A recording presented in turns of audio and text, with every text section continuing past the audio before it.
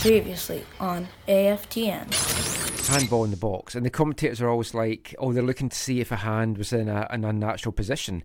But when players have their arms behind their back, leaning forward so that the ball smacks them in the face, that's not exactly a natural position either. But it was for a handball. This would be natural for Mike. Yeah, it would be. I'd be covering my nuts more than my face.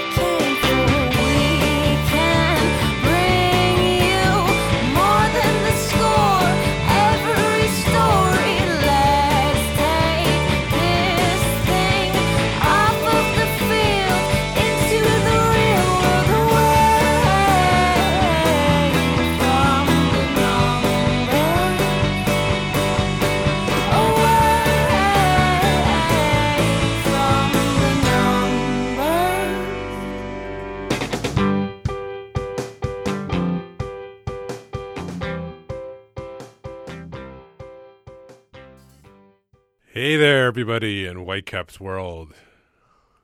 Welcome. It's been a week. We've had a couple of weeks off. The Whitecaps have had a couple of weeks off, but we're back. You're listening to the AFTN Soccer Show. My name is Steve Pander, and I'm Zachary Adam Eisenhammer. Michael McCall is still on assignment, so he won't be joining us this week. It'll be just the two of us.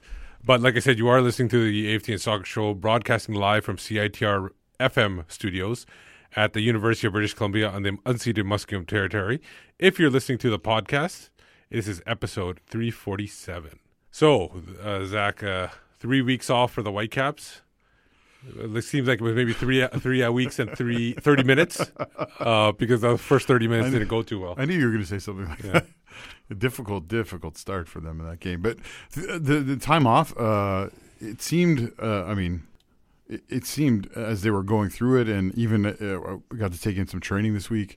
It seemed like it was good for them. There was some good team morale boosting. I don't know if you saw on the socials. A bunch of them looked like they went to Kelowna or Naramata like they took a trip together somewhere. Yeah, with spouses and did some team building and that kind of stuff. So hopefully there were some positives on that side of the thing. But it's hard. It's hard to come back to a game against a team that is lower than you in the standings, and that you should, and you're at home and you should beat them, and you fall at that first hurdle after a break, which you and I are often are fond of remembering. Yeah, the Montreal game. The Montreal game after the World Cup break in like 2014, I think it was. This was definitely not that kind of game. No, this was more entertaining than that. Same result, different type of game. Yeah, different type of game. Obviously, but it was a little bit different too because both teams there were coming off breaks, whereas here. Colorado had played in the U.S. Open. They were eliminated in the U.S. Open Cup, but they got a game in, right? So they weren't totally out of practice or whatever you want to say, or rusty, as the Whitecaps were clearly that first 30 minutes. I think the nice way to say it is about for Colorado, Steve, is that they didn't want any fixture congestion. So yeah. They bowed out of the... Who did they lose to? They lost to a minnow, right? I can't even remember. But somebody low. Someone they shouldn't have lost. Yeah, and we're going to be talking about teams. Another team that defeated a minnow this year, this week, or today actually. Canadian national team. We'll talk about them later. And the women's team are obviously gearing up for the Netherlands. They lost to the Netherlands, but they're gearing up for Sweden. So we'll see what happens there. But first of all, we'll talk about the Whitecaps. They fought back. They gave up 2 goals. Basically spotted Colorado 2 goals. Came back. I don't even say clawed back because they actually dominated after they gave up those 2 goals. But they got that 2-2 draw. Considering 5 key players away, down by 2 goals, is this a good result or is it still a disappointing one? Because the way they played in the second half, you think they should have been out. But the way they played in that first 30 minutes, they could have been down 3 or 4-0. especially if Jake Nowitzki didn't clear that ball off the line. Yeah, they lost to New Mexico United. Oh, did they? That's Did what, they? Yeah. So that was a good no. Yeah, I think when you talk about this game, was it a point won, or was it 2 points dropped? Was it how do you look at it? I think MDS said after the game basically that he felt that the way that they played in the game as a whole, that they deserved the 3 points. Yeah, we're gonna hear from him in a bit. Yeah, which I understand, why he's saying that, and I understand how he sees that from the game as a whole, but you can't open the way they did and expect to take 3 points from games like that. Yeah. I agree with that. It was just I think it was a little bit the rustiness, but also yet Andy Rose in a position where he wasn't in before, where he was a back four instead of a back five. He'd played center back as a back five. It seemed he was okay that, but the back four obviously didn't work. And just I think it was just laziness, especially that first goal. Well, let's talk about the first goal itself. That Diego Rubio, obviously Zach McMath made a big save off Kai Kamara early on, where Kai was able to get around Irise. But then on the ensuing corner, Rubio, I don't know if Rubio got it or he even got a touch to it, but they gave it to him. It basically went right through. It was delivered by Nico Mesquita, went right through the box. There were shouts that Irise might have got fouled on that play. That's what the Whitecaps players were saying. But even with that, it just bounced through everybody and it got in the net. Like, is that horrible defending or just lucky break for the Rapids? I think it was an okay ball to the near post, to the first post by Nico, but it looked like was that Irise who went? I think it was Irise. Yeah. It looked like he was off balance. He was trying to clear it, but then because he was off balance, the nudge just took him completely down. Yeah, because I've seen that called before. Where you've seen it called, but defending player gets knocked over. You can't. I'm not saying he did, but it's definitely not an area or a time where you can feel contact and go down easy. You know what I'm saying? Yeah, right? not a spot. It's too critical, and the near post on a corner like that. And so, I think it was a fair ball. But whatever happened with the Irise was not obviously ideal for the Whitecaps. Yeah, and I know. I don't know what Zach McMath's normal, because we haven't seen him play that much. But there's a difference of Max Crepeau, because Max Crepeau kind of attacks balls in the air. Zach McMath really didn't attack that one. Max would have gone before it bounced and grabbed it or something like that. That's what he's been doing since the beginning. Do you think that had a play in it, or do you think that it was just one of those bounces? Well, we'll talk about it later, but I don't think McMath covered himself in glory in this match. Well, he kind of he saved himself from being a goat on one of the plays. Right. Yeah, true. Yeah, that's fair. But I think that's a fair point. There's multiple layers to not having your starting keeper. In this case, his attacking the ball. Obviously, his connection and his leadership of his back line is another one, which is maybe a little bit different on a corner like this. But ultimately, I think, being the good little striker that he is, and especially clinical against the Whitecaps, Rubio claims the goal at the back post just from his being tenacious and not giving up and getting it done. And so. But yeah, if you're a Whitecap or you're a Whitecap fan, you look at it, and as I've read multiple people say, this was poor defending. Yeah, for sure. Then they gave up another goal. This one where both former Whitecaps played a key role. Nico with the cross into the box, Kai Kamara headed it down, and Andre Shinishiki basically easy tap it for him. Where did you see the problem with that one? That was another one where it seemed like people were just watching the ball and not really attacking it. Yeah, well, which the defending again kind of looked caught out and looked not in. It looked like they'd been on a 3-week break. On those plays, and again, I think this is also where you feel like the angles I've watched it back from, Steve. I think you talk about Crepeau versus McMath, and it's like, could he have attacked it more, right? Because it kind of comes across to Shinyaki. How do you say it? Shinyak. Now you got Shinyakishi. No. Shinishiki. Yeah. Shinyashiki. It comes across to Andre, and it's a nice downward header from Kai, but it also looks like something that should be either cut out or cleared, right? Yeah. I mean, if you're Colorado, that's how you draw it up. Cross to the near the back post, header back across goal, and it being finished off. But from a Whitecaps perspective, again, the marking just looked poor. It felt like guys were maybe ball watching almost a little bit, and it was overall it was a horrendous start to the match for them. And it could have even been worse because Kai Kamara again made a great run, hit the post.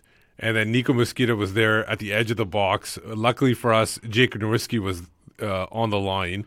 And obviously, first of all, condolences to him because apparently the reason he missed the game before was because of his grandfather passing away. Yeah. But he basically saved a goal. That for a defender, that's essentially a goal scored because he saved it from off the line. So big ups to him. But they should have put that game away. Like Nico Mosquito had a lot of net to put that anywhere he wanted, and he put it in the wrong spot because Jake was right there to clear it off. Yeah, you definitely, when there's defenders back there, you want to get it up more. Don't make that your clip for the next week's show. No, I mean you need to raise the ball. You need to put it in the roof of that on a play like that. But all credit to Jake for his tenacity and his. Not giving up on that. Yeah. Because that, I mean, in some senses, that's like one of the turning points in the match. It was, for I think so. And it kind of got them going, although we talked about it before, McMath there was a cross/shot. It was like one of those special YP leash kind of scenarios where it looked like a cross, but it ended up being a shot. But he thought he was trying to tip it over, but I don't think he got his full extended on it, and it went right behind him. Luckily, he realized it right away and cleared it off the line. And got it before he went over it because that could have been a big turning point as well. But the big thing was the handball shout out by Venuto's shot. You could see the arm going backwards. Now it's hard to tell, and this is where it wasn't clear and obvious, probably, and that's why it wasn't reviewed. That it was where was it in a natural position because there was no camera angle to show where his hand was actually. All you saw was the hand violently going backwards. He didn't move his hand. That was clearly in contact with the ball. But I guarantee you, and we'll talk about this later, if this is a Women's World Cup game, that's a handball for sure. And that would have been a penalty. But now, obviously, it's a different rules. Thinking about it in that light, Steve, I think, you're right. Because the MLS is not going by the new rules at this point. They're still going by the old rules. Well, that's what I was going to say, Steve. Yeah. Is this, to me, in the... whether you love them or loathe them, in the new language for the laws of handball in the box, it seems pretty. They're supposed to be pretty black and white, right, Steve? Like it's either it touches the hand or it doesn't touch the hand. There's less interpretation. It feels like, and so, I think you're right. In the new laws, it would have been given as a penalty. I personally don't think it should have been given. I don't think his hand is in that unnatural position. I know it's not right up next, tight against his body. Yeah, it wasn't tight. Yeah, exactly. But to me, to give that as handball that's not what football is about or should be about. Yeah, but get used to it because it could be happening next year in MLS and everywhere else. I think they're gonna. Some common sense is gonna come. They're gonna maybe augment that a little bit. But so no, I personally don't think it should have been given as a penalty. What about you? Do you think it was? I thought it was. Like I said, I'm because I've been watching some Women's World Cup or at least the highlights. That I go right there. It was penalty because it already influenced me that it had been called for so many times. So I thought it might have been, but then I realized it probably wasn't because but first of all, it wasn't clear and obvious. That's the thing. It wasn't clear. You couldn't tell where his hand was. All you could see was the contact, and you really can't call it on that. Yeah. Obviously, there was. They did get one back. This one was, I think, a clear penalty because he did shoulder check him, but he also kind of put his feet within Adnan's feet as well, and that's what tripped him up more. Do you agree with that? That was a clear penalty. Montero did well to finish it off, but definitely a penalty there, right? Yeah, I have no problem. I mean, Ali had a cracker of a game, I think, again. What, like 31-year-old Ali Adnan, right? Is that his new age? Do we know yet? I don't know what his age is. Oh, did you not hear that? No. Oh, you think it's different? No, did you not hear that? No, I didn't. What was the story? It was on the Twitter. I missed it.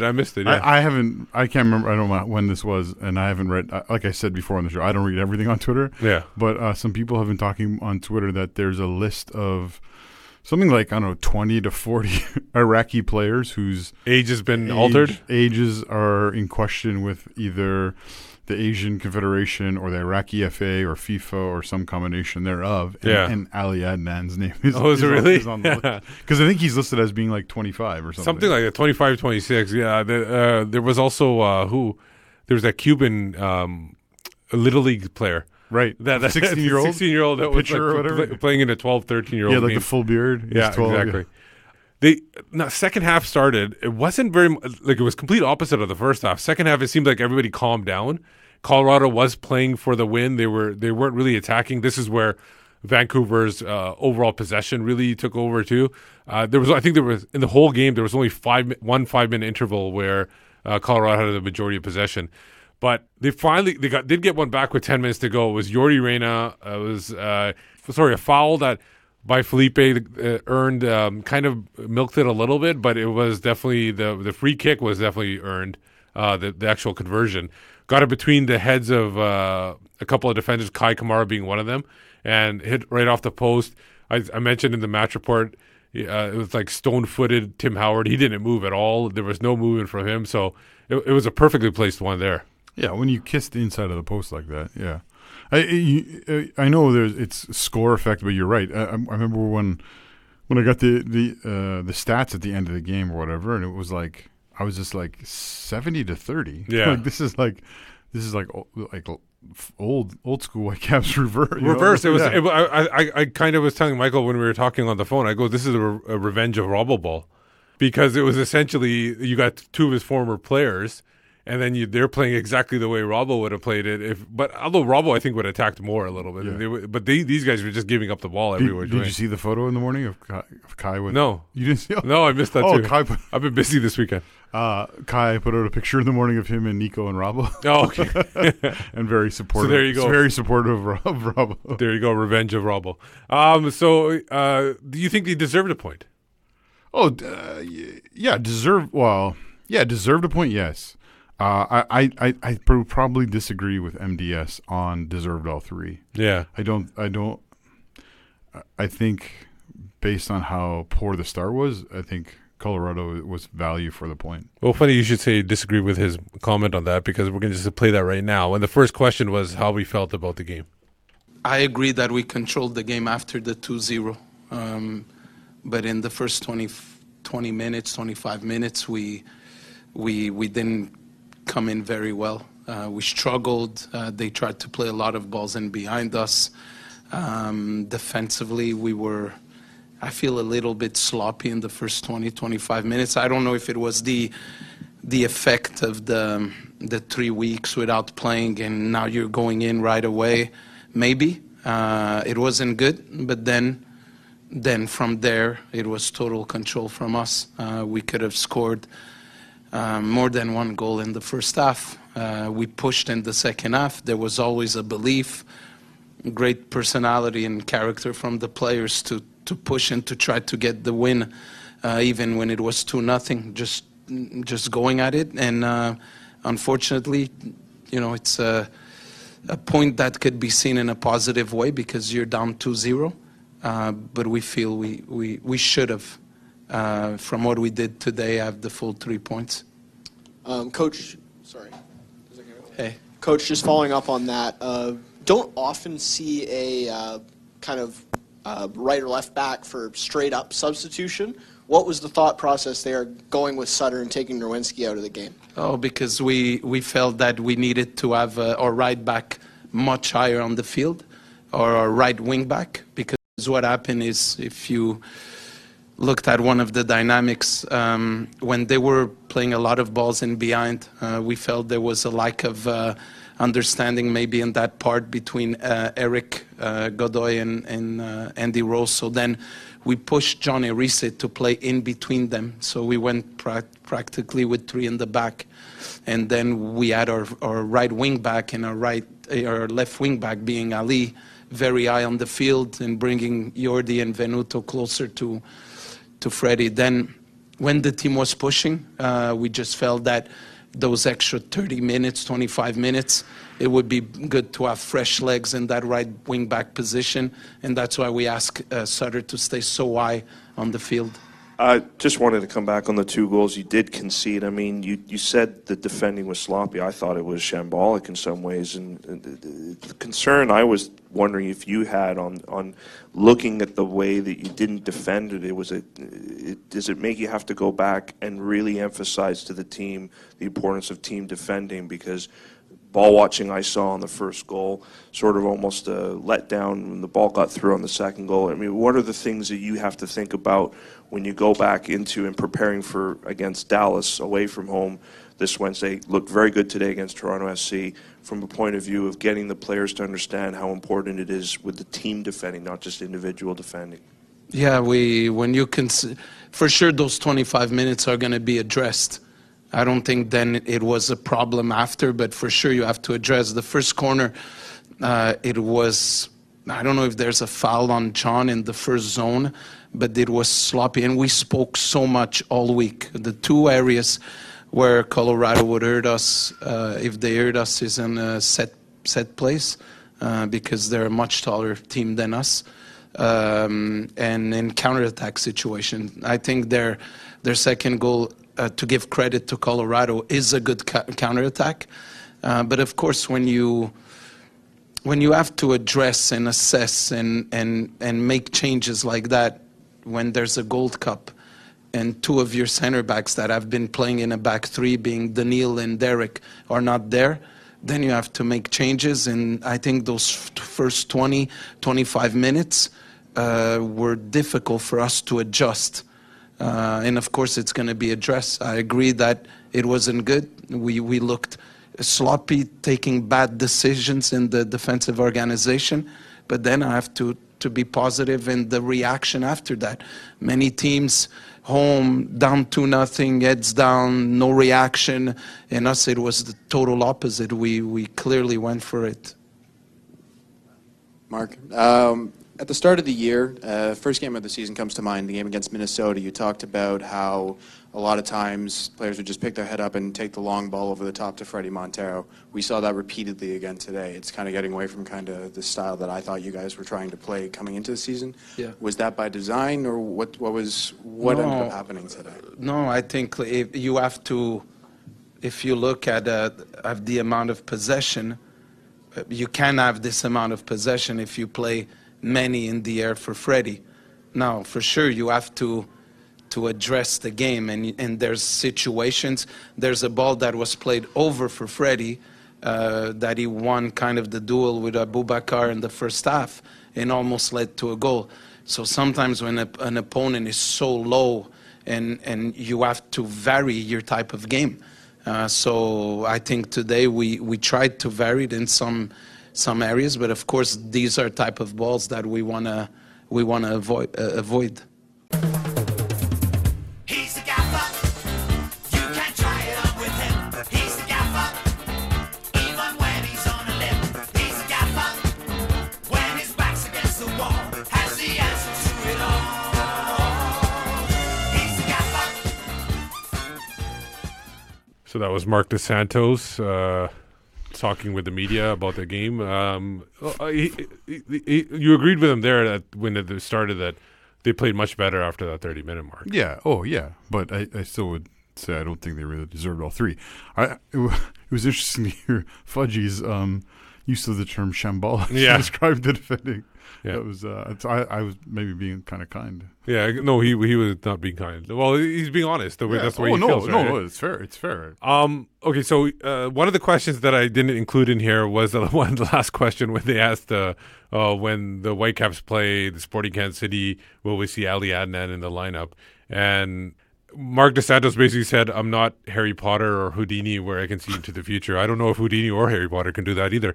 But speaking about Ali Adnan, let's get to the good, bad, and ugly. We'll start with the good first. Ali Adnan definitely made a big difference, especially like Marc Dos Santos said, when they went to the three at the back and they were able to push him up forward. He made a difference at that point because when he's starting off his runs near the box, it's not that effective. But when he's up of the field and he can start them from there, much more dangerous. And he earned that penalty at the end of the first half. Yeah, I mean, 29-year-old Ali Adnan is irreplaceable. You're going to keep saying that, aren't you? Is irreplaceable in this Whitecaps team, right? Like, yeah. I think did he get the man of the match? I on the post game show on the radio he did. They gave it to him. Okay. I'm not sure who got the Stein. He continues to put in performances that are, if not the best on the team, then the top 2 or 3 every time. Yeah, he was their official man of the match as well. So, I mean, yeah, what more can you say? I mean, yeah, he won the penalty. His overall contribution, I think, was huge. Yeah. I think one of the contributions he made that I heard a few people talk about was how happy they were that he let Jordy Reyna take the free kick for the goal, right? Yeah. But yeah, no, I easily the brightest light for the Whitecaps. I thought the attackers were pretty strong for the most part. Yeah, they had their moments where it wasn't the great finishes, or they had a lot of block shots too. I think 9 block shots for the Rapids on the Whitecaps. But Jordy Reyna really, I thought, played well. Montero was good as well. But I think Jordy Reyna really kind of didn't show very much rust. Maybe in the first few minutes, but afterwards he was flying all over the place. Yeah, I mean, Jordy has these abilities, right? And when you can score goals like that, you're always going to be able to contribute. The thing that was interesting for me, I know they're obviously very limited in their squad selection right now. Yeah, very. Was how because they kind of, on paper, they line it up as a 4-3-3 to start the game, and he's kind of out wide in the 3 at the front. Yeah. And I know that's not always his best position, and even saw in training they were doing a bunch of him tucking inside, so it was more like a 4-3-1-2. Yeah. And stuff, but I don't know if I would put him in that quite that good category, Steve. He was for me, he was on the fringe of the good. But there wasn't very many other options, though, if you think of it. But because there's not other options, it doesn't mean you. I'm not saying he was. I'm saying he was good. I'll say he was good compared to some of the other players. Like Venuto, I was really hoping for more from him, and I didn't see it. I don't know what he's going to offer in Dallas out on less rest, because we know in the past he hasn't done well when he's going on less rest, so we'll see. How about the fighting spirit? Going down 2-0, being dominated, almost going down 3-0. They kept their head in the game and they kept fighting back and got the 1 point, even though we wish they had 3. Yeah, I think that's one of the biggest pros of the match, and from a Vancouver perspective, is that in obviously previous seasons with Vancouver, there have been times where literally they go down a goal and you're like, okay, the game is virtually over, and down 2 goals, they could have done that, right? They could have just said, okay, this one's over, let's save some legs for Wednesday in Dallas, which obviously they can't fully do that as professional footballers, but they could have, at least internally, but they didn't, and they clawed back. They ended up getting a point, which is not good enough, but at least is respectable. And I agree with you. Fighting spirit. Good point. Last one, and we mentioned it before, the possession stats. They dominated that 70-30, and then their passing was spot on. They really kind of dominated the passing stats as well, especially even in the final third. The heat map, JJ Adams tweeted out. It was far different from what they usually have. There were spots, especially Ali Adnan going up and down. He was really influential there. But those kind of things were what Emmett Diaz wants from this team. Yeah, I mean, like I said before, there's score effect involved in that possession, obviously, right? But even if score effect, you wouldn't expect that much, 70-30 for the Whitecaps team. No, but the other thing that MDS was questioned about there in the post-game press conference, which I think is valid, is it continues, and it's not something like this is not a one-off or whatever. This has been multiple times this year where he's been asked after matches, "Hey, we're seeing a lot of long balls forward to your central striker. Are you telling your players to do this, or is them just doing that?" And there's at least 2 times I can remember where he's just like, I am not telling them to do that. It's what they end up doing in the moment or whatever, or out of habit or whatever. And so that's something that still needs to be worked out. Yeah. We're literally halfway through the season. That's something they need to press into a little bit more, because it's there's too much of a pattern to it. Oh, for sure. And like we said, we're going to get to the bad and ugly in a bit, right after this break. So we decided to stop it here because we want to end on a positive note for this first half bit. So when we come back, like I said, Bad and Ugly, we'll be back right after this break. Hi, I'm Mark Dos Santos, and you're listening to the AFTN Soccer Show.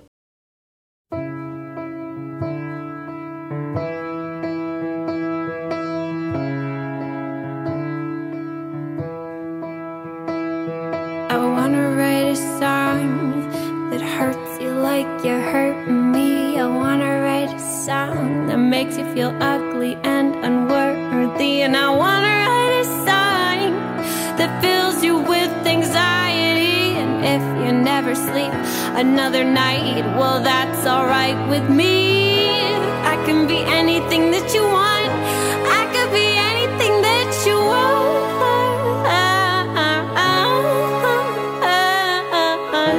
I could be anything that you want.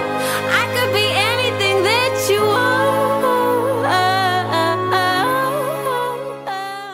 Welcome back. You're listening to the AFTN Soccer Show on CITR FM radio. That was the Artist of the Month, Sarah Jickling, from her debut album in 2017, debut solo album, 2017, When I Get Better. She's obviously the one that sings, when she was with the OL, she sang her theme song for us. So check her out. That's Sarah Jickling. And obviously When I Get Better was her solo album debut. And the Whitecaps are looking to get better because now we talk about the bad stuff that happened to them in the last game. One thing that they hopefully, when they get better, the return of Max Crepeau, Derek Cornelius, and Daniel Henry, because that was definitely visible that they, especially in that first 30 minutes. We keep talking about the first 30 minutes, but that was so visible that was a big issue there. Yeah, I mean, it's a gaping hole in their back line, right? Like you have like the starting keeper, for sure one of the starting defenders, possibly two out of three starting defenders if you go with the back three. And I mean, I know Crepeau has not obviously started at the Gold Cup, but it's good to, I think, long term for him to be there and be involved, so that part of the team. Hopefully, he can one day take over from Milan Borjan when he retires from international football. But I think Daniel Henry and Derek Cornelius have made significant contributions, which we'll talk about later. Yeah, and so yeah, I think we're missing him. In the words the Whitecaps are missing. In the words of Simon Fudge, the defending was shambolic on those two goals, and so that was pretty bad. Now that could have even been ugly if you wanted to. Now, we talked about before about he earned the free kick through a kind of notorious way. Yeah. Some people might want to say. So why would you say he's done nothing? Well, I'm just saying during the rest of the game, did he offer anything else positive? Because Mbaum I thought was fine. And like I said, the other players but Felipe really didn't show up too much. Nobody really mentioned his name or anything like that. He was very invisible on the pitch. Yep.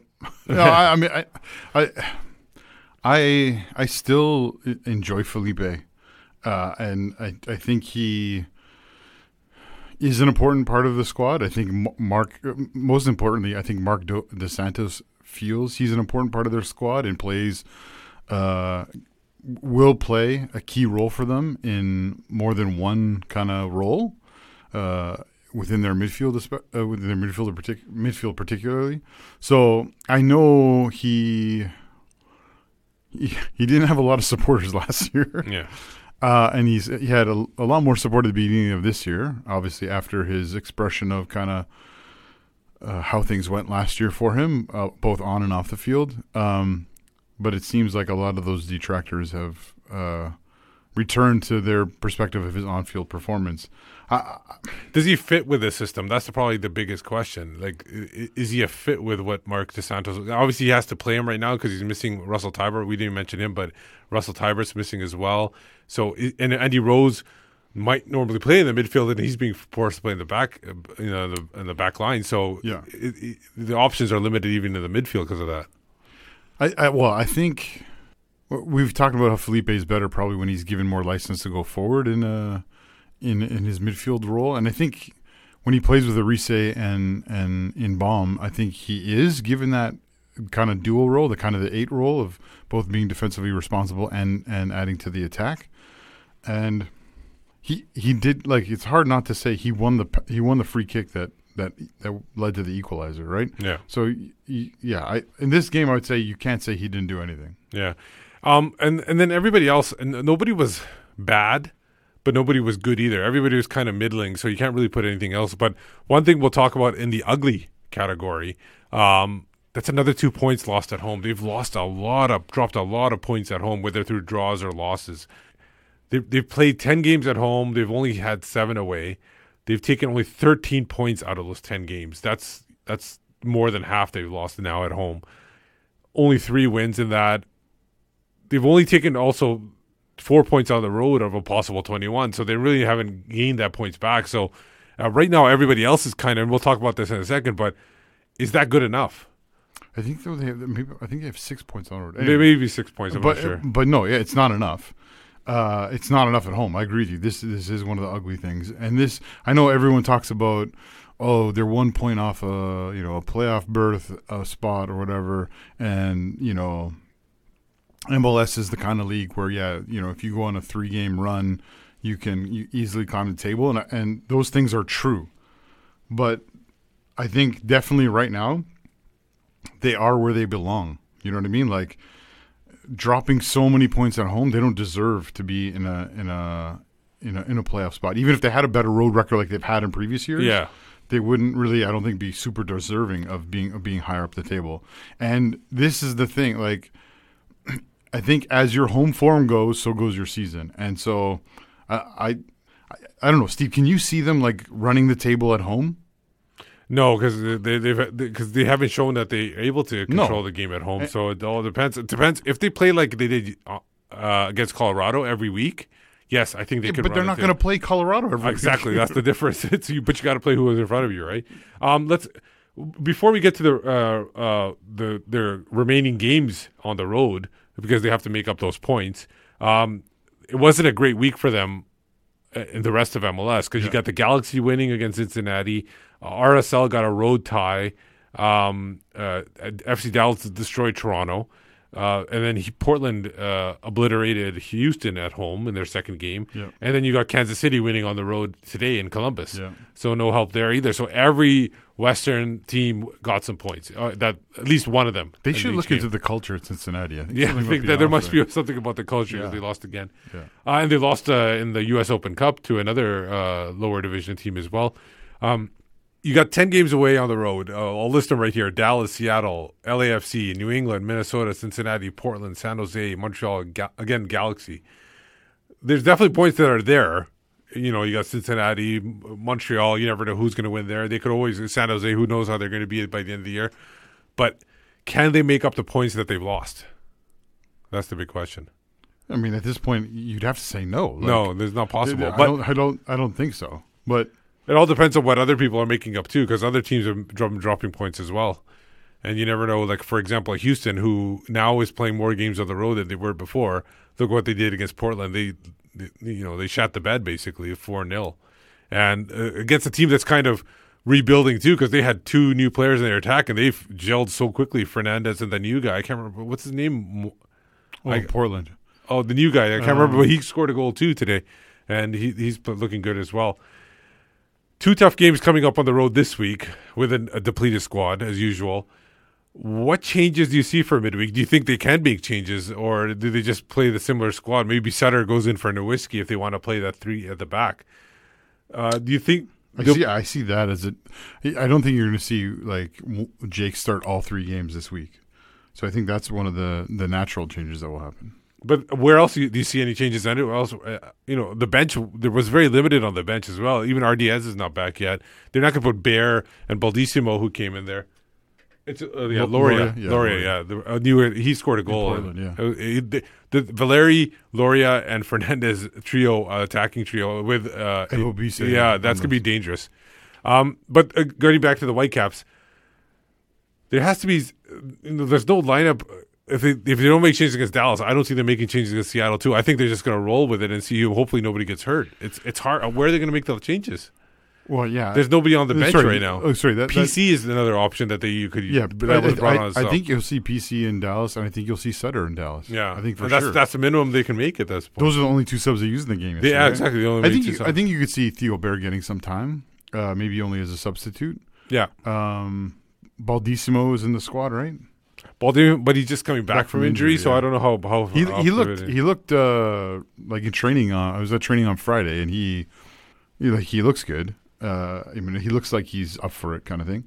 Not that they're going to start him in Dallas, but yeah, you're right. Because of people away, there's not a lot of options. When does Last Bangura get back? well, he's there for the whole African Cup. Yeah, so it's mid-July or something like that. He's going to be back. Right. Yeah. So you're right, actually, Steve. There might only be a couple changes in the midweek game. Well, let's see what MDS has to say about the depleted squad and his thoughts on what they can do going forward. Hey, Mark. Hey. Just looking ahead, 4 games in a very short span for you. You already alluded to, having guys away at the Gold Cup. Yeah. Is it a concern for you how many games you're playing and how short your bench is going to be? No, because I only focus on the things I can control. I don't cry about the Gold Cup. I want Canada to go as far as they can. I don't cry about last not being here. This is what we have, and now we focus on, or we cry about the guys that are not here, or we maximize the guys that are here, and we try to do our best with everybody that's here. So if I put too much concern on people that are not here, I love Rusty, I love Lass, Daniil, Max, Derek, but they're not here, so I can't waste my energy with that. No tears. No tears. No coach, no cry. But the big question is he thinks they can handle the 3 games in a week. I don't know if they can. But what's he going to say? He's going to say, JJ, actually, you know what? This is going to be shambolic, JJ. Like, he's not going to say that, right? No. And that's what they're going to do. They're going to do the best they can with what they have. They knew at least part of this going in, right? Or the likelihood of part of this going in. And so they're gonna have to make do with what they have. Yeah, but I think they expected Karimi to be ready to go. No, that's a big difference. True. So he there was lots of questions about him around the training ground on Friday, because he was just like he was on some bikes, he was on some not elliptical, but he was on some some equipment in the equipment room, doing not cardio stuff, but muscle stuff as well. And yeah, you won't see him in June, that's for sure. Will you see him in July? That remains to be seen. So, quick predictions for the matches. I see them at best getting a 1 point out of these 2 matches coming forward. I don't know where they'll get the point, whether it's in Dallas or in Seattle, but I could see that. That's the max I could see happening. You used to be the optimistic one out of us. Yeah, but like I said, it's only because of the depleted squad. I have to say 0 now. If you want to, it's up to you. I think you might have said 0 even if I said more points than 1. No, I think 1 is a fair shout. Yeah.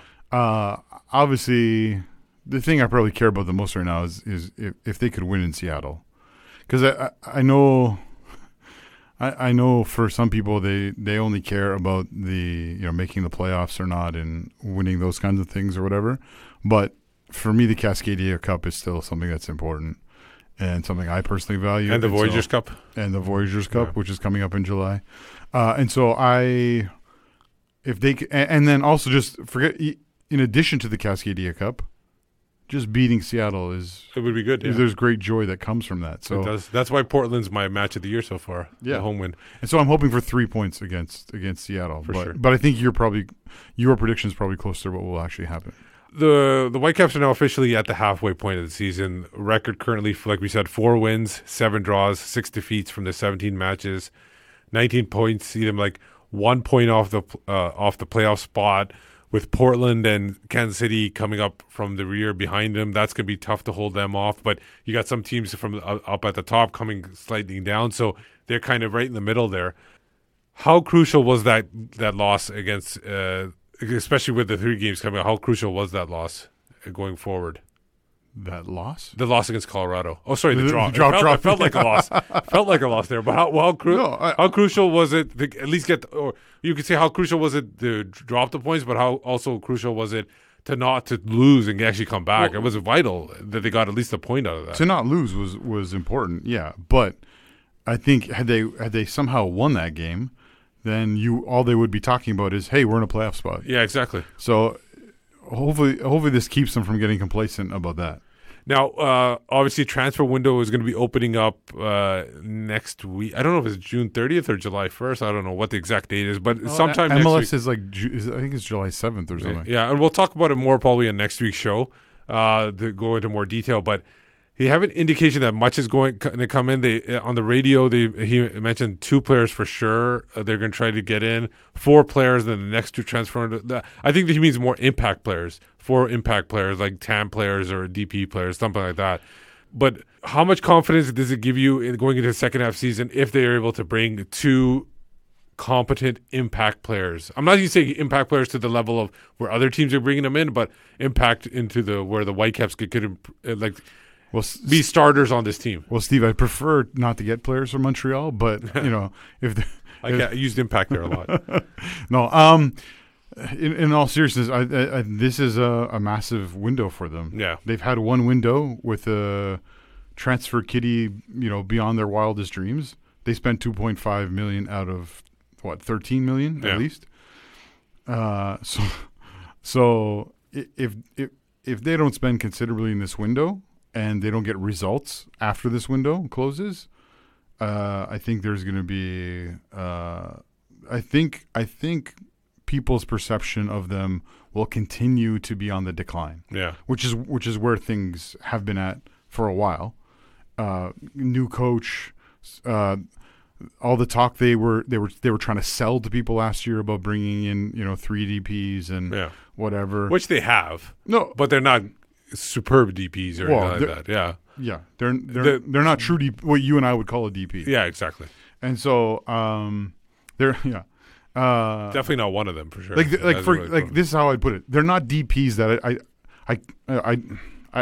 I don't know this 100% for sure at this point, but I'm pretty sure these are not. For example, these are not DPs that the owners are paying part of their salary out of themselves. Their pockets, yes. This is being paid with GAM and TAM and whatever and league money. So technically, it's like they're not spending any of their own money on this on the squad.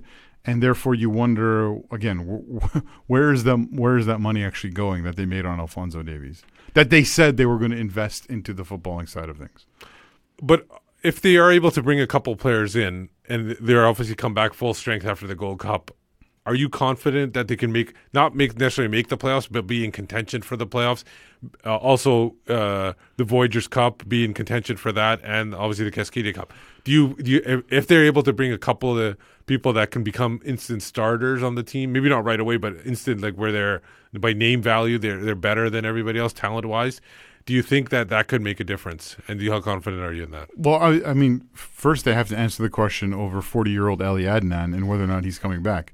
Like that's the thing that's the first question that has to be answered. Because if they're bringing in 2 players and one of them is to replace Ali Adnan, I think you're in trouble. In terms of your question, Steve, will they be competitive? Will they be able to continue to kind of at least be for it to appear like they have a chance of making the playoffs? If you look at the table now, it shouldn't be too hard to stay in that race, right? So I think there's every chance that adding impact players will enable them to do that. But the one thing we haven't yet talked about, Steve, is Vancouver's not the only club in the league looking to bring in impactful players, right? And so including Montreal, most of all, maybe. And so there's a bit of a balance there because. I mean, this is kind of going against their grain because they felt, the executives or ownership felt they got burned doing this in the past. Jarju, Barry Robson. Yeah. They kind of had a moratorium basically on bringing in significant people in the middle of the season for the most part. But maybe not. I guess Kendall came in. But the thing is that maybe not blame the transactions. Maybe we blame the people that brought in those players. Who are you thinking about? I don't know. I'm not sure. Okay, we'll go off that, but money-wise, let's talk about this for a second because we were off last week, and I'm throwing this on you right now. Yeah. But what were your thoughts about when the money came out about how much everybody was making?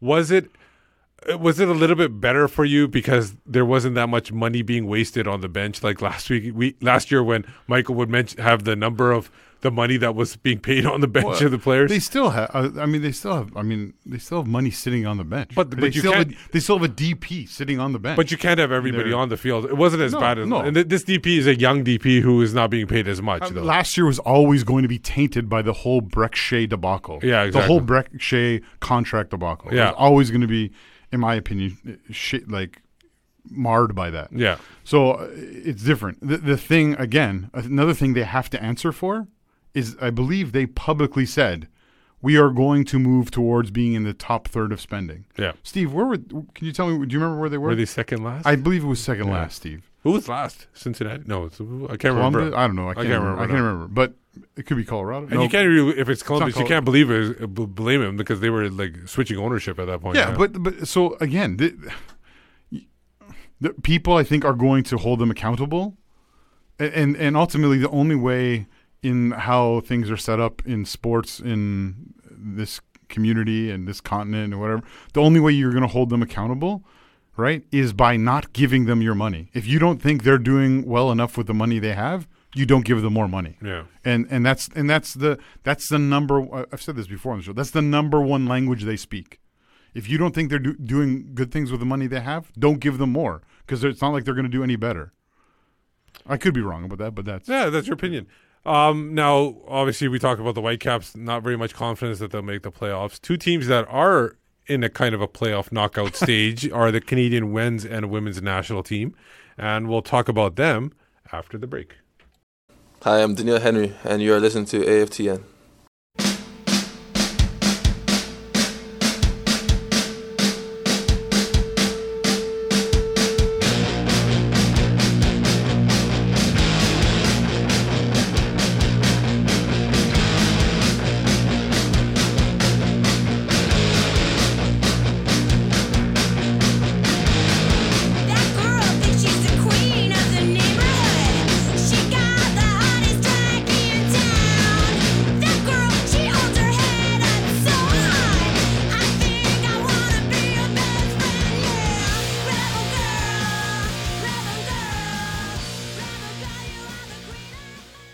Welcome back. You're listening to the AFTN Soccer Show. That was Rebel Girl by Bikini Kill. It's from the, I don't know if they have a soundtrack or not, but it's from the show Doom Patrol, which is a DC property. Oh, right. It's on, it came on the Space Network because we don't get the DC streaming service yet. But I watched the whole series. I finished it today. It's nuts. It's crazy, man. Nuts good or bad? Nuts good. Yeah, it's like wild. It's like some people are allergic to nuts. I'll tell you an example. I watched the first episode. Watching it initially, I had the door open on my bedroom while watching it. All of a sudden, something came on, and my kid was outside, kind of running around doing stuff. Immediately when I saw that thing, and I'm not going to mention it on the air because we're not sure to mention this stuff, I immediately ran over and slammed the door shut because it was inappropriate completely. Oh, it's like M for mature? I would move it up a little bit more. Maybe R or something like that. I'm not sure. Wait, is R ahead of M? I don't know. I thought MA is... I can't remember. Hey, so you're wearing that nice shirt. Can we talk about superheroes for one moment? Sure, if you want to. So I haven't watched many of the DC shows, the TV shows, but I've started because I look, okay, what should I watch and where should I start and all this kind of stuff. Yeah. So I was doing some research and looking at like places like All the Timelines and whatever, and so I started with the Arrowverse. Yeah, you can do that. I wouldn't bother with the Arrow as much. I think the Flash, especially if you're watching with kids. Well, the Flash is part. No, I didn't start watching with the kids. Yeah, they're still doing Marvel stuff. Yeah. But okay, so I started watching, and then I realized as I'm watching, I was just like, "Have you watched any of Arrow?" Yeah, I watched all. Okay, so I started watching, and I was just like, "I think I've seen this before." It's called the Iron Fist. No, Arrow is actually, if you look at the first couple of seasons, it's basically Batman stories. Oh, okay. It's all Batman. But it also stories. feels like the Iron Fist a little bit. A little bit, but more, yeah, kind of. Like rich young kid. But I think away. they came first. But Iron Fist did have that story in the comics initially. Yeah. So they believe the comics. But yeah, the Arrow is essentially the first year or so I was fine. Then there's more like watching the show while I'm doing other things. That's what the Arrow was for me. But the Flash is really good. I'm usually multitasking while I have it on. Yeah. Legends of Tomorrow. That's another show. It's a PG rated Doom Patrol.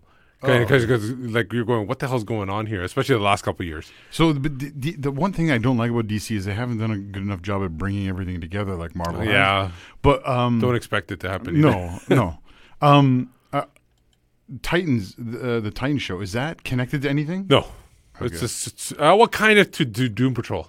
They had a kind of a small spin-off where they introduced Doom Patrol in one of the episodes, but then they really didn't have that much of an effect. Okay.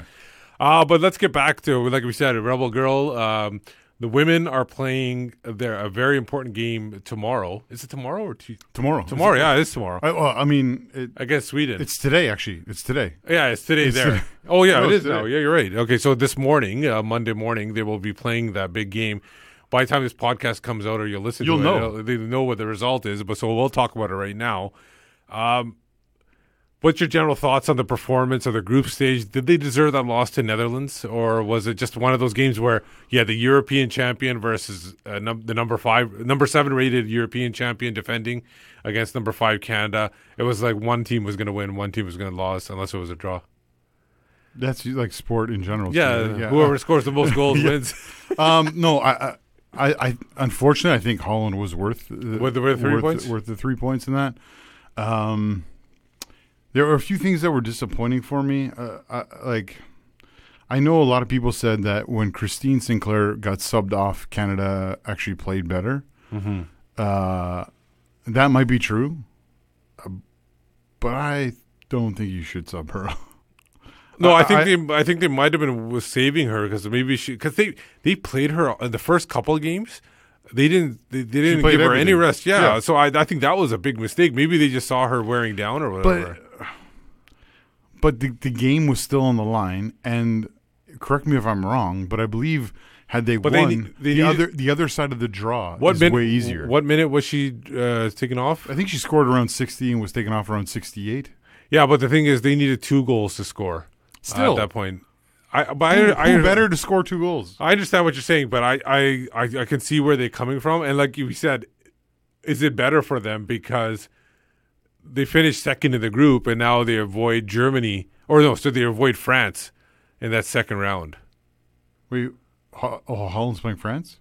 No, I can't remember. I know I have to look that up now. No, because I'm completely confused. Because if they beat Sweden, they're playing Germany in the quarters. Yes. That's right. No, Canada. Yes. They're on the much harder side from what I remember when I was looking at it. The other thing is, and this is going to sound, I know some people feel that people speaking about the Canadian women's national team are, some come from it from a perspective of you can't say anything negative about them because they're like Canada's darlings or whatever. I know she's got qualities, but there's something about, I'm going to screw up her name now. Leon. What's her name? Adrienne Leon. Yeah. There's something that just, I don't think she's like lacking in skill. Like, I don't think she's useless on the pitch or anything, but there's something I'm not a huge fan. And so that also, I think, added to my frustration because she was the one who was subbed on for Christine Sinclair in that Holland game. But I mean, going into the Sweden match, did you see any of the Sweden versus USA match? No, I didn't get the chance to watch that one. I saw part of that. I think it was 2-0 in the 2-0 final. It was like so it was not a game where the U.S. could just kind of like show up, sing an anthem, and celebrate. So it's going to be a significant test for Canada. Yeah, the Dutch are playing actually Japan. Right. But the Japan really, they're not the same team that won. I think it was 8 years ago. So yeah, they won. I kind of think that maybe a win would have probably put them in a better position because then they play the winner of China and Italy, and they've played. That's winnable. And they played Japan a few times recently, or maybe I'm just thinking at BC Place. Maybe it was a long time ago, but no, the other side of the draw is way easier. So going into Sweden, you'll know what's happened as you listen to this. I just hope they get through. I hope that Sinclair scores more goals because she's now 3 away, and because she scored in the Dutch game, and I think they've also proven to be very, not very, but fallible at the back, right? And so I think even some of their top players like Buchanan has had off plays, right? She hasn't been perfect. Yeah. Which maybe comes from a little bit of the fact that she doesn't start for her club team every game. That's the issue, yeah. But she's a highly paid player has to sit on the bench. Well, and she's on the European champions. Yeah. But so that's a little bit concerning. But I actually kind of like Buchanan against Sweden because I think she'll do well against their size and against their strength. But it's gonna. I also did you okay? What did you? I want Jordan Hoytema to play, so I was happy she was playing. Yeah. But and she can play. She can contribute wide, but it's not her forte, right? It's not her best position. Yeah, for sure. So let's go with Sweden now. They beat Chile. Obviously, they beat Thailand, although they gave up a goal to them. That was a very emotional goal that they gave up to them. Yeah. But then they lost to the U.S. 2-0. It's a winnable game, but Canada needs to play better than they have been in the past in order to win that. We talked about it before. Let's hear from Kenneth Heinemoller, the Canadian women's national team coach, and see what he had to say about the upcoming game against Sweden. Kenneth, just for you, I know that when you guys played Sweden at the Algarve Cup, it was a really tight game. Do you kind of expect a similar approach on Monday, and are you going to employ kind of similar tactics that you did in that game? Well, I think definitely the game is going to unfold a little bit similar. That these are two very good and very strong teams that are facing each other tomorrow. It was a different time in Algarve because both Sweden and us were preparing for something different, where we are. But I expect them to have been, improving just as much as we have. I think what I've seen is definitely an improved team, and looking at ourselves, the same thing. Tactic-wise, I don't know what Sweden is going to do, and I'm not going to say what we're going to do, but I know the players from Sweden, they are very, very disciplined, tactically very strong. They don't get off pitch much, and can deliver whatever Peter wants them to do. So I expect a very tight match and tactically a very interesting one. Andreas Sundberg from TV4. Kenneth, you talked about the tactical game. Sometimes we don't play 5 defenders, sometimes 4 defenders. And in this tournament, they have made a couple of changes from game to game with the players. 7 changes last game. Is that a problem for you? Do you know how they are going to play tomorrow? No. But what I think we are very good at is this team has worked on being the most adaptable team in the world and more or less take the shape of water. So whatever structure, whatever kind of system they are going to play, we are ready to adapt, and maybe even the other way around, making sure that we could stress some adaptation to the other team. I think no matter what, Peters is shown that he has the same philosophy, no matter the structure, if it's a back 5 or back 4, it's just a matter of finding, so where's the openings now? And I think we find the openings and where we want to, approach the game and where we think we can have some final attacks from. So, Kenneth Heinemoller, Shape of Water, good movie, won an Academy Award. Will Canada win the match tomorrow against Sweden, being The Shape of Water? What do you think? I thought you were going to do the What's Your Frequency, Kenneth. You could do that too if you want. No, the game they were referencing, of course, the Algarve Cup was a goalless draw. It was a 3rd place match. Yeah. At the Algarve Cup, and Canada won 6-5 in a shootout, in which Sinclair missed a penalty. That'll be interesting to see if they get that doesn't happen often either. No. He talked about how this is a different game. Both sides are approaching it differently than they were in that tournament, and so I don't know if you can put a lot of stock in that game and what happened, what took place that day. Steve, I could see this being, even though it's a different kind of game, I could see the same result or very similar result where it's like goalless draw goes extra time kind of thing, or like a 1-1 and they go to extra time. But the great thing is, I think our nation will be tuned in at 11 a.m. Pacific today, watching the women battle in the round of 16 of the World Cup. So if they get past Sweden, they're going to have to, that's a big if too, they're going to have to play Germany. Big question is who you're going to cheer for. Second question is Germany hasn't looked great in the group stages either. I don't know how many games you caught of theirs, but it hasn't been dominating performances. But they're a little bit more vulnerable than normal, probably. But what do you think about that matchup if it happens? Because that'll happen, I think, before our show comes on. This is not the Germany of Birgit Prince, right? Like, this is a different Germany, and they stumbled because they won. Like it was like a German stumble. They stumbled. They won 1-0. I think people were disappointed they won 1-0. I think in their opening game.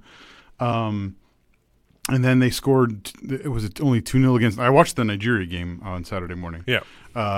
And again, they got a couple of goals, and then it seemed like they're like, okay, we're in the next round. Let's get through this kind of thing.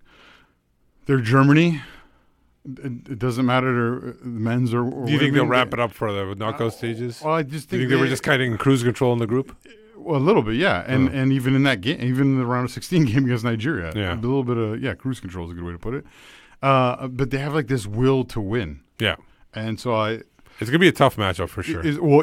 Whether it's Canada or Sweden, it's going to be. I think it's going to be a tough battle. Yeah. The other, I'll be pulling for Canada. Yeah. The other game tomorrow is USA versus Spain, and we expect USA to celebrate through 8-9 goals. You won't hear me say this a lot, but Viva España! One thing I want to talk about for the Women's World Cup is the VAR situation.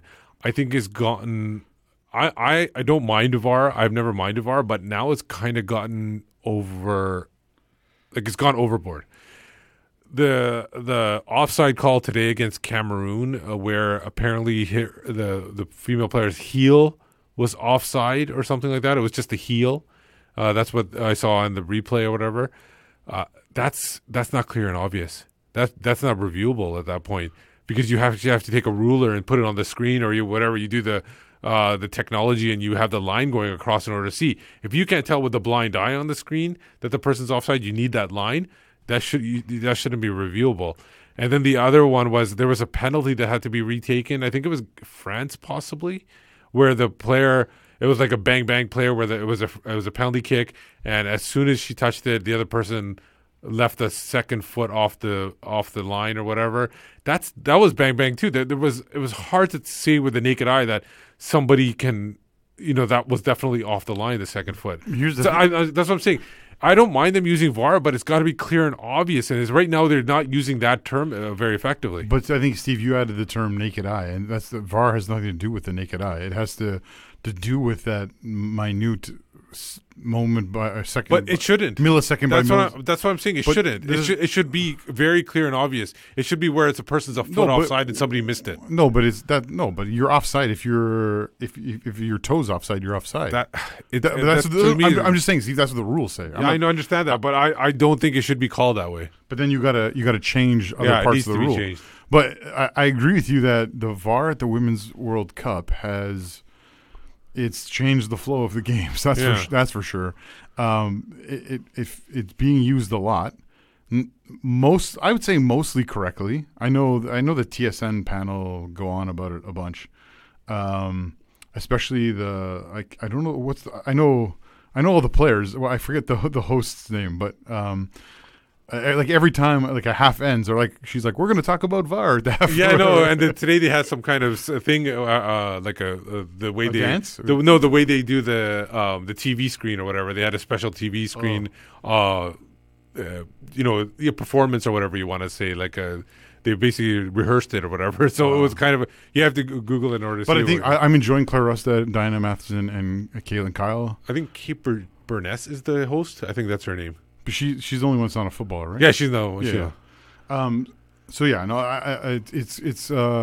it's kind of fun to see a broadcast with people who aren't British. Is that terrible to say? No, it's nothing. Because in Canada, it feels like if you have an accent, you get to be on a broadcast. So it's kind of nice to just see, like, people who don't have a British or some type of accent. Another thing is, and me and Michael brought it up with me when I was talking to him on the phone on, I think it was Friday or Saturday, I can't remember. The Peru game. This is where the whole it screws up the flow of the game. Oh, and this was completely stupid. Peru and Scotland and who did Argentina? Yeah. They obviously Scotland gave up 3 goals. But in the extra time, injury time. Sorry, they did a VAR review. And they didn't add anything to the 4 minutes of added time, and then both teams are complaining because they both needed to win in order to advance, and that's just bad officiating. I can't even blame that on VAR at all. I'm sure Michael's really calm about that. No, he wasn't at all. So let's get to the some soccer, international soccer, yeah, regional soccer. What do you want to say? CONCACAF Gold Cup happening a little bit closer to home in North America, like it is always in America. They allow people to host a game or a day of CONCACAF, but it normally comes back there. Yeah, Costa Rica won at home. That was nice for them. Yeah, good job. But they haven't been very... we'll talk about it in a bit. Canada going strong. 3 group games performances. They obviously beat Martinique. They 4-0, right? Yes. 3-1 lost to Mexico. They were kind of still in that game for the most part. And today, the 7-0 drubbing, record-breaking performance. What are your thoughts going so far through this group stage? I think it's gone the way most people expected it to go. Wins against the non-Mexico team and Mexican team and a loss to Mexico. But did you expect this dominant of a performance against those 2 non-Mexican teams? I keep saying Cuba and Martinique. Considering they lost to Martinique, what was it, like in Seattle or something? I can't remember why they lost them. Was that when Colin Miller was? Colin Miller. Let's not. Yeah. The number of goals, sure, is maybe a little bit surprising, especially against Cuba. But I think the dominance. No, I expected. I now expect Canada to dominate those kind of teams. Like you want. Like here's the thing. I know some people. You talk about in a tournament and you don't want to do too much too early and all that kind of stuff. Here's part of the truth of that game against Cuba. They have a home and away against Cuba in the CONCACAF Nations League of League Nations in September. Yeah. The psychological effect of this game will help them in those games. For sure. Especially in the away game too. Yeah. And so I'm really happy so far. They obviously does Costa Rica play Monday? They play tomorrow, I think. They play on Monday. Yeah. So they don't. It's not confirmed as of this recording, but most likely they'll be playing Costa Rica in the. I don't know, man. This is what I was going to ask you about. But we might as well talk about it now. Haiti has, if you look at the game by game, because Haiti has played the same opponents that Costa Rica has, they've kind of been in the same step. It's not that much of a difference. Like we talked about before, Haiti could surprise Costa Rica because they're not playing in Costa Rica now. They're playing in America. This could be a surprise, and we could end up seeing Canada versus Haiti in the next round. There is that small chance. I didn't expect it at all. I expected Costa Rica to easily win, but they haven't been impressing that much. Do you remember the name Kenold Versailles? No, I don't. He was a Haitian in the USL days of the Whitecaps. Played, I think, center mid. No, and the program in Haiti has come a long way since then. Los Ticos are expected to win this game. Right? Yeah, they are. It would be a bit surprising, maybe even shocking, for Haiti to top their group and play Canada in the knockout round. But did you see Mexico beating Martinique only 3-2 today? No. That's what I'm saying. You never know what's going to happen. But Steve, Mexico still won. Yes, that's true. So I could see something like that. I could see Costa Rica winning 3-2 or 3-1 or whatever, and not being. It being a close match, but Canada is most likely going to be playing Costa Rica, and that is going to be where the rubber meets the road for them in this tournament, right? Can they get back to another semifinal and ideally go beyond? Well, they'll be playing in this stupid setup of a tournament. They'll be playing Mexico in the semifinal. Well, it would have been otherwise the U.S. It would have been one of the two. Still, it's stupid that you're playing against the same group. But okay, so going back to the Mexico game, obviously Cuba game that was a drubbing, but the Mexican game, were you surprised by the setup at all, or do you think they the defensive setup, the way they were set up, or was that the correct decision? Because you kind of know you're going to play them again if you make it to the semifinals. I think that's the key, and I'm fond of remembering the 1954 World Cup. Yeah, 1954 World Cup. You remember that one? Yeah, fondly. Live? No. Oh, okay. But the 1954 World Cup in Switzerland, the big team at the time was Hungary, and Germany played Hungary in the group stage, and they I think what they did was they didn't play their best players and stuff, and they got drubbed 8-2 or 8-3 or something like that, and then they met again in the final, because that's how it should work. You shouldn't be able to play someone from your group until the final. Gold Cup, look into that. So they met in the final again, and Germany played all their top players, and they won. It's called the Miracle of Bern, if you're German, and they won because of a couple of things. One, they fouled Ferenc Puskás left, right, and center, and I think he was injured, and that was, I think, the days before you could substitute a player. And two, it was a bit rainy, and so at halftime, Adolf Dassler famously replaced all of the Germans players' studs with longer studs, and they won the game 3-2. Oh, wow. So all that to say is Canada has the opportunity to, drop this game to Mexico, knowing they're going to be playing them later. And I do think they learned a lot from this game, because they switched, right? Yes. They switched formations in this. Did they? Okay, help me remember now. They started with the 3 at the back, or they went to the 3 at the back. They were almost 5 at the back, 3 at the back, whatever you want to call it. And then I'm not sure I can't remember when they switched. Did they push Atiba up in this game? Yes, a little bit here and there. He would be pushed up, but he would always drop back too at the same time. So it was a very fluid thing where they were kind of, I don't know, keep them guessing, but when they were defending, it was definitely 5 at the back. They had all guys back. It was a fun game. It was a good game, yeah. I had Smitty was over. Mrs. Smitty was over. Okay, it was good. That's good. Let's talk about some of the individual performances, and let's talk about the two guys up front, Jonathan David and Lucas Cavallini. 5 goals, Jonathan David. I think he's got 7 and 6 or something like that. For Canada. Yeah, for Canada. And then overall, 5 goals to lead the Gold Cup so far. Lucas Cavallini's right there with 4. They both had hat-tricks today. Apparently, I'm not sure, I'll double-check this, but it seemed like in the release that they said this is the first time any national team has had 2 guys with hat-tricks in the same game. So I'll double check that. I think it might be just Gold Cup. It might be just Gold Cup, but first time for Canada for sure. That's the first time. I think first hat trick ever for any player possibly. I don't think anybody's ever had a hat trick for Canada before in a competitive game. Also, biggest win in a Gold Cup for any Canadian team. So a lot of things there, but obviously those 2 attacking players have been fantastic. Any other players that kind of stand out to you? I thought Alphonso Davies, we talked about it before. You thought he was going to score goals. I thought he was going to set up goals. He's setting up a lot of goals right now. He's the main shout out there. Yeah. I know he took a lot of flack for the end of the Mexico game where he dropped to left back and then was, in the very least, partly responsible for the goal and how he got beaten and then obviously deflected off of him in his attempt to block the shot for the 3rd goal. But no, I think this has been a good tournament for him so far. I know some people were disappointed that he's not banging them in left, right, and center. But you're right. He has made massive contributions to the side, especially going forward. And if they can get past Costa Rica, if they can get past Costa Rica, that second game against Mexico, I'm really excited for. Yeah, the kind of because they didn't show too much, and maybe they'll see what they do this time. And they learned, I think, about exactly. So let's hear from John Herdman after the game today against Cuba. What he thought about going forward. Obviously, what's happened in the last few games, and then going forward. So here's John Herdman after the Cuba game. Yeah, I think the forwards were hungry going into this game. And, I think with the team, there was a good energy there. We knew it was going to be a hot day.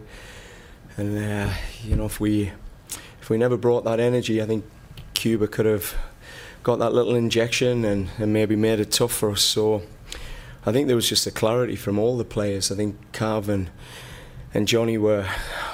I think they were given some great opportunities from some very good play, and all credit to the boys. Just proud of them being able to bring that focus at this 3 games into the tournament. They took the step we needed.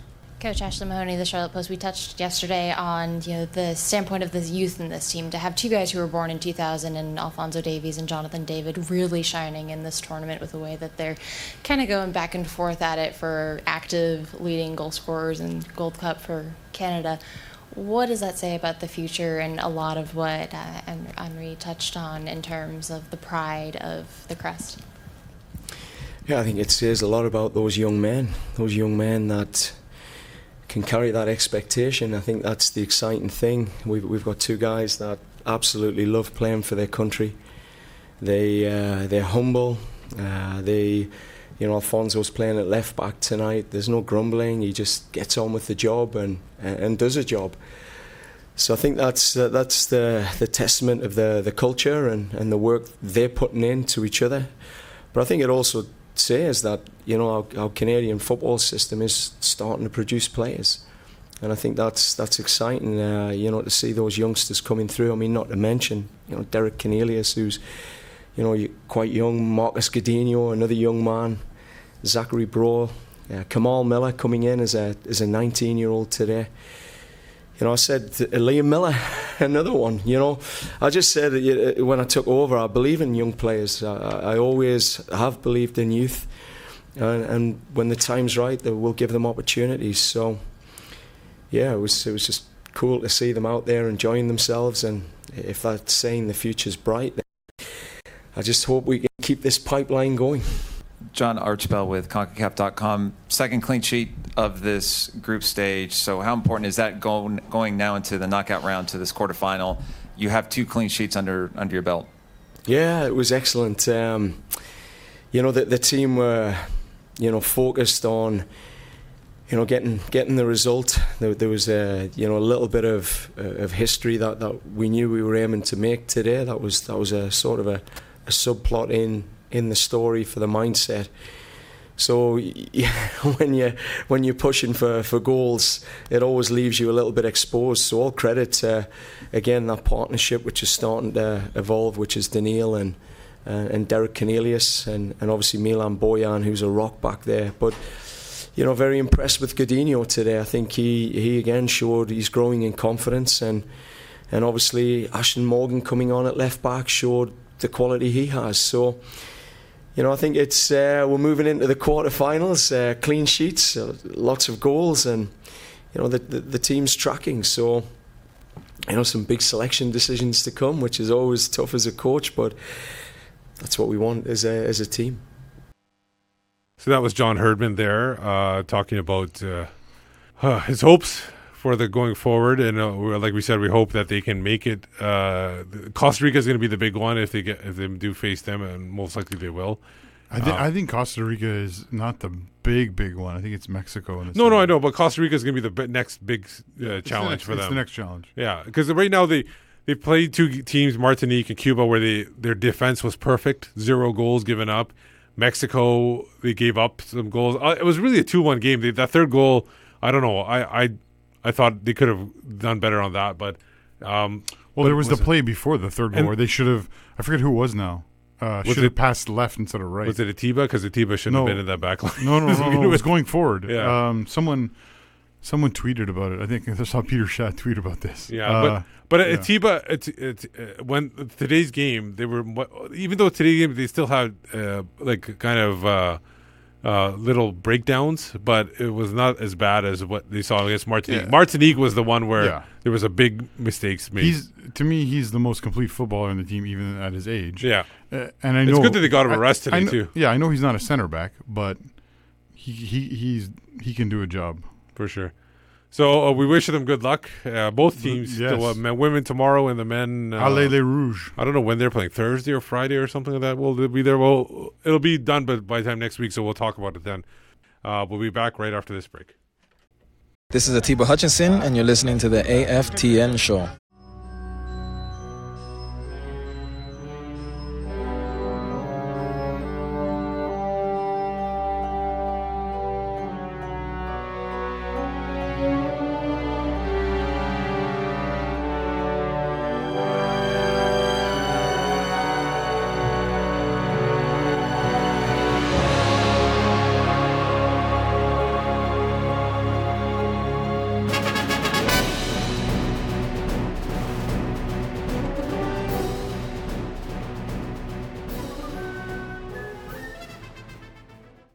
Welcome back to the AFTN Soccer Show. That was the Batman 89 theme music. It's a 30th anniversary.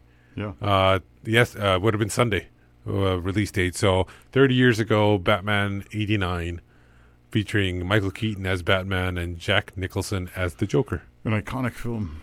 Yeah, it was fantastic. I think it was I think Superman obviously was like in the 79, 80, early 80s. Christopher Reeves? Yeah. And then this was the next one, because it wasn't like nowadays where there's a Superman hero movie every year. Everybody hated Michael Keaton as the choice for Batman, I remember. He did too, right? He did too, yes. There's two, yeah. And everybody hated him as a choice, but now everybody says he was the quintessential Batman. So interesting to see there. So we're coming back. Obviously, like we said, Michael's still on assignment. Speaking of Michael's, still on assignment. He did pass along a wavelength from 1997. It's a split single with Helen Love. We played the other side of this album. I think it was a single, or basically record. Cardiff City Superstars before on wavelength. This is called Swansea City, and I believe the group is called Teen Anthems, but I'm sure I'll be corrected on that soon if I'm wrong. So listen to this, and we'll be right back with the rest.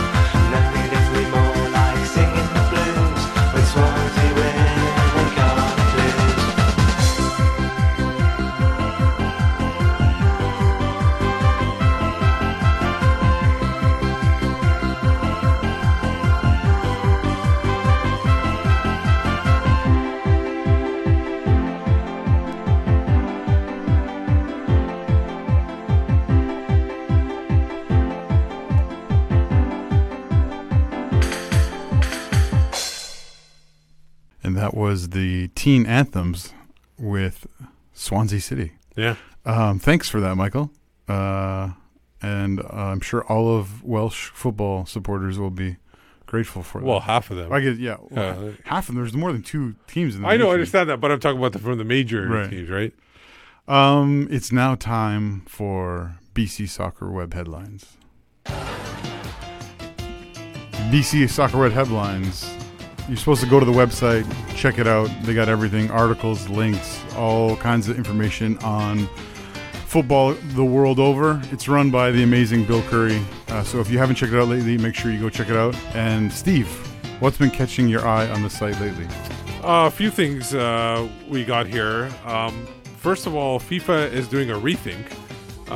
Say what? Yeah, because apparently they ejected some people from one of the women's soccer games because they had a T-shirt on protesting that Iranian women weren't allowed into the stadiums in Iran. And they decided that was wrong. And it's a social protest, not a political one, and they don't want political protests, right? Right. So they have said they've reached out to those two fans, and it was during the Canada New Zealand game that the slogans were being related to, also the enforcement of hijabs as well. So there was some kind of protest there. So they're going to give them like tickets to other games? Maybe, I guess so. That's what I'm assuming. So they didn't clear that up. And then soon after that, funny enough, Infantino came out and told Iran that they should let women into World Cup games. In November, Infantino was in Tehran. We reported it at that time for the Asian Champions League final, where Iranian women were allowed to watch the two teams, the local Iraqi team, Iranian team, and playing a team from Japan. So they were allowed to that. Now, since then, it's kind of they've backtracked, regressed, and he wrote to the Iranian soccer president Mehdi Attaj that it was disappointing that during a June 6th game between Iran and Syria, that the gates were closed to female spectators, and it would appear that the number of women that seeking to attend the match were detained by security forces for a number of hours. He wants the federation to have like concrete steps to resolve this by July 15th. So we'll see what happens there. I'm sure they do great with the deadline. Oh yeah. They're great with deadlines. Trump's had no issues with Iran with deadlines. I wasn't even thinking about that. Yeah, this is not even. I don't even know how big of a big issue this is for them right now at this point. Another person that was detained for a while, Michel Platini. He was detained by a French police as they were probing into the 2022 World Cup vote corruption. He was held for a number of hours as they were questioned as they were investigating the 2022 World Cup vote. He basically said that he felt betrayed by it, and he just told the truth. And he was released within, I would say, about, if I recall, 6-7 hours. It was there for.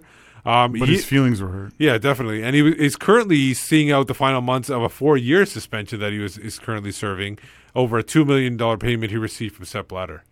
So, I mean, what's $2 million between friends? Exactly. Next story here, we got FIFA is making a new rule. We talked about before where the women were getting. Well, we never mentioned it. Not only did the penalty get retaken, but the goalkeepers were showing yellow cards as well. Yeah. So they made a rule. Goalies will no longer be subjected to receive an automatic yellow for stepping off the line during a penalty shootout in a tournament. Oh, I think it was even during the game. I thought I misread that. From what I understand, I could be wrong, but from what I understand, it's only during a penalty shootout.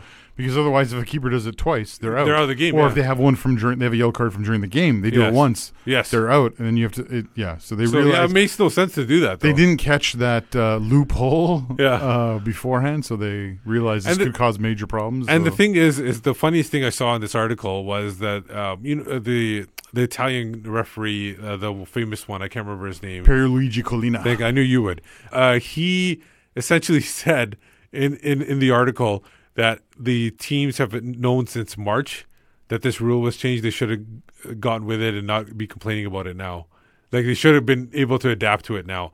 I'm thinking a goalkeeper has been doing this all their life. How are they going to be able to figure this out within like 3 months? That's a big, steep curve. How dare you question Pierluigi Collina? Well, this time he's wrong. Usually he's pretty on the ball.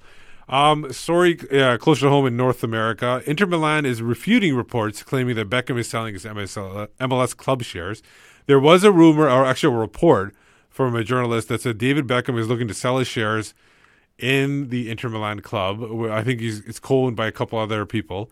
The report claims that Beckham was never really interested in ownership and was always going to be looking to sell the club once it was established in MLS with the stadium and everything like that and playing. Which makes total sense if you're David Beckham and you pay $25 million for a club in MLS that they now sell. The franchise fee now goes for a minimum $150 million. Yeah. That you get in for so cheap. You get it started. It was part of his. It was part of his. Part deal of to his come, contract to come into MLS. So Yeah. He could have made a truckload of money off of this. Yeah, so he's not like you say he paid $25 million. He didn't pay $25 million. He was given the shares. No, I think it was it? I always assumed it was part of his contract where he was just given the right. So it was kind of like a free pass to him. That's what I thought. We got to ask maybe Grant Wall or someone about that, because my understanding was, if he's listening to the show, Grant Wall right now. Grant Wall, get in touch. My understanding, Steve, was that he got the right to get a franchise for only $25 million. Oh, was that it? Maybe that was it. Because they were going up. And they knew they were going to go up. But Okay. he got like that. And that's why the fact that it hasn't happened, some people have been like frustrated by it. Because obviously by letting him have a team for that amount, they're losing out on significant revenue, significant money in their pyramid scheme. Yes. Another story, and really close to home, Pacific FC, who unfortunately lost to FC Edmonton today 3-1. You know who I don't like in the CPL? Oh. I think FC Edmonton. Oh, really? I think so. Was it because they snowed you out at that one time? No, or? I love that. Yeah. That was great. Okay. Just they're part of the favorite three. Oh, gotcha. And there's probably some people who involved with FC Edmonton. I'm not super huge on their approach. Oh, okay. I'm sure people are shocked at that. They've taken some points from Pacific that I'm also not happy about. Well, the Pacific FC is building a $5 million field house in Langford. That's going to be like an indoor facility. It's the largest in BC. It's 55,000 square feet, which I think would be a field, a soccer field. Yeah. Maybe a smaller one, maybe a little bit bigger. I'm not sure. But they're also going to be able to divide that up as well, and they're going to be renting out the land is being leased by Pacific FC from Langford. They're building this facility on there, and they're able to rent out the facility itself to other teams like rugby teams, high school teams, all over, like American football teams. So they're going to be able to lease this out as well. So it'll be interesting. Maybe this is a good revenue builder for them in order for them to spend more money on teams. One would think that this would, if not have been actually a part of the deal to be able to play in the city of Langford at the stadium there, and the upgrades that came with that, then if not formally a part of it, then at least part of the discussions at that time. And this is a positive step forward for. I think this is like the first CPL club that's, I think, doing something of this on this scale, and so it's a very positive sign. And I'm really excited, and obviously wish Pacific nothing but the best. So that's BC Soccer Web headlines. Zach, any final thoughts for today's show? I miss Michael. I miss Michael. I mean, don't get me wrong. I love hanging out with Steve. Yeah. Oh, it's always good to have three people. Yeah, I can do stuff. I can do stuff while you guys talk instead of like juggling stuff. Maybe it's the Trinitarian effect that I appreciate. But no, three people is a little more communal. If only Joe had committed. Joe Deasy. He should have been here. I wish Joe Deasy was maybe going to come. That's too bad. But it was good hanging out. What did you learn today? I was thinking about that because there's a few things I did learn. I think the one I'll share is that I didn't realize it was so easy to hurt Michel Platini's feelings. Oh, really? I learned that Kenneth Muller wants his team to play like The Shape of Water. That's a good one. He's either a Bruce Lee fan, because that's kind of a Bruce Lee thing where he wants to be, you're supposed to be water and flowing around when you're fighting, or he likes movies. So it's interesting to see. Or both. Yeah. So that is another episode for the soccer show, the AFTN Soccer Show. Zach, where can everybody find you at? You can find me on the Twitterverse. It's at ZacharyAM, and I'm a part of the Movement Curve Collective. You can find me at Whitecaps Beat. You can find Michael at AFTN Canada, and you can find all the articles aftn.ca. But I think that's it for us this week. We're hoping that we'll be back to a threesome next week. But in the meantime, and in between time, that's another episode of There's Still Time. Join us next week, and have a good night.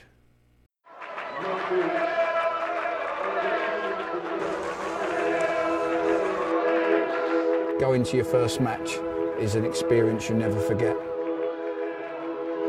The atmosphere of what's going on around the pitch looks beautiful, and you always look and go, wow, I'd love to play here one day. If you get the bug, it's going to stay with you for life.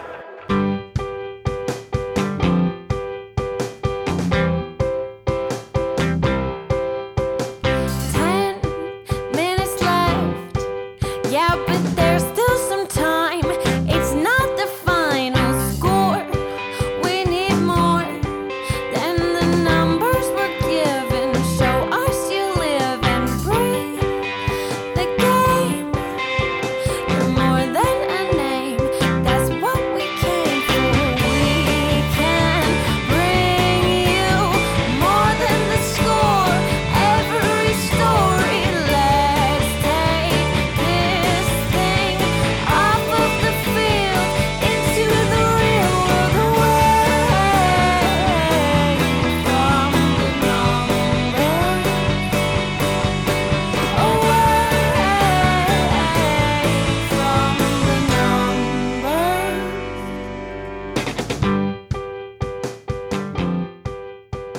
EFTN.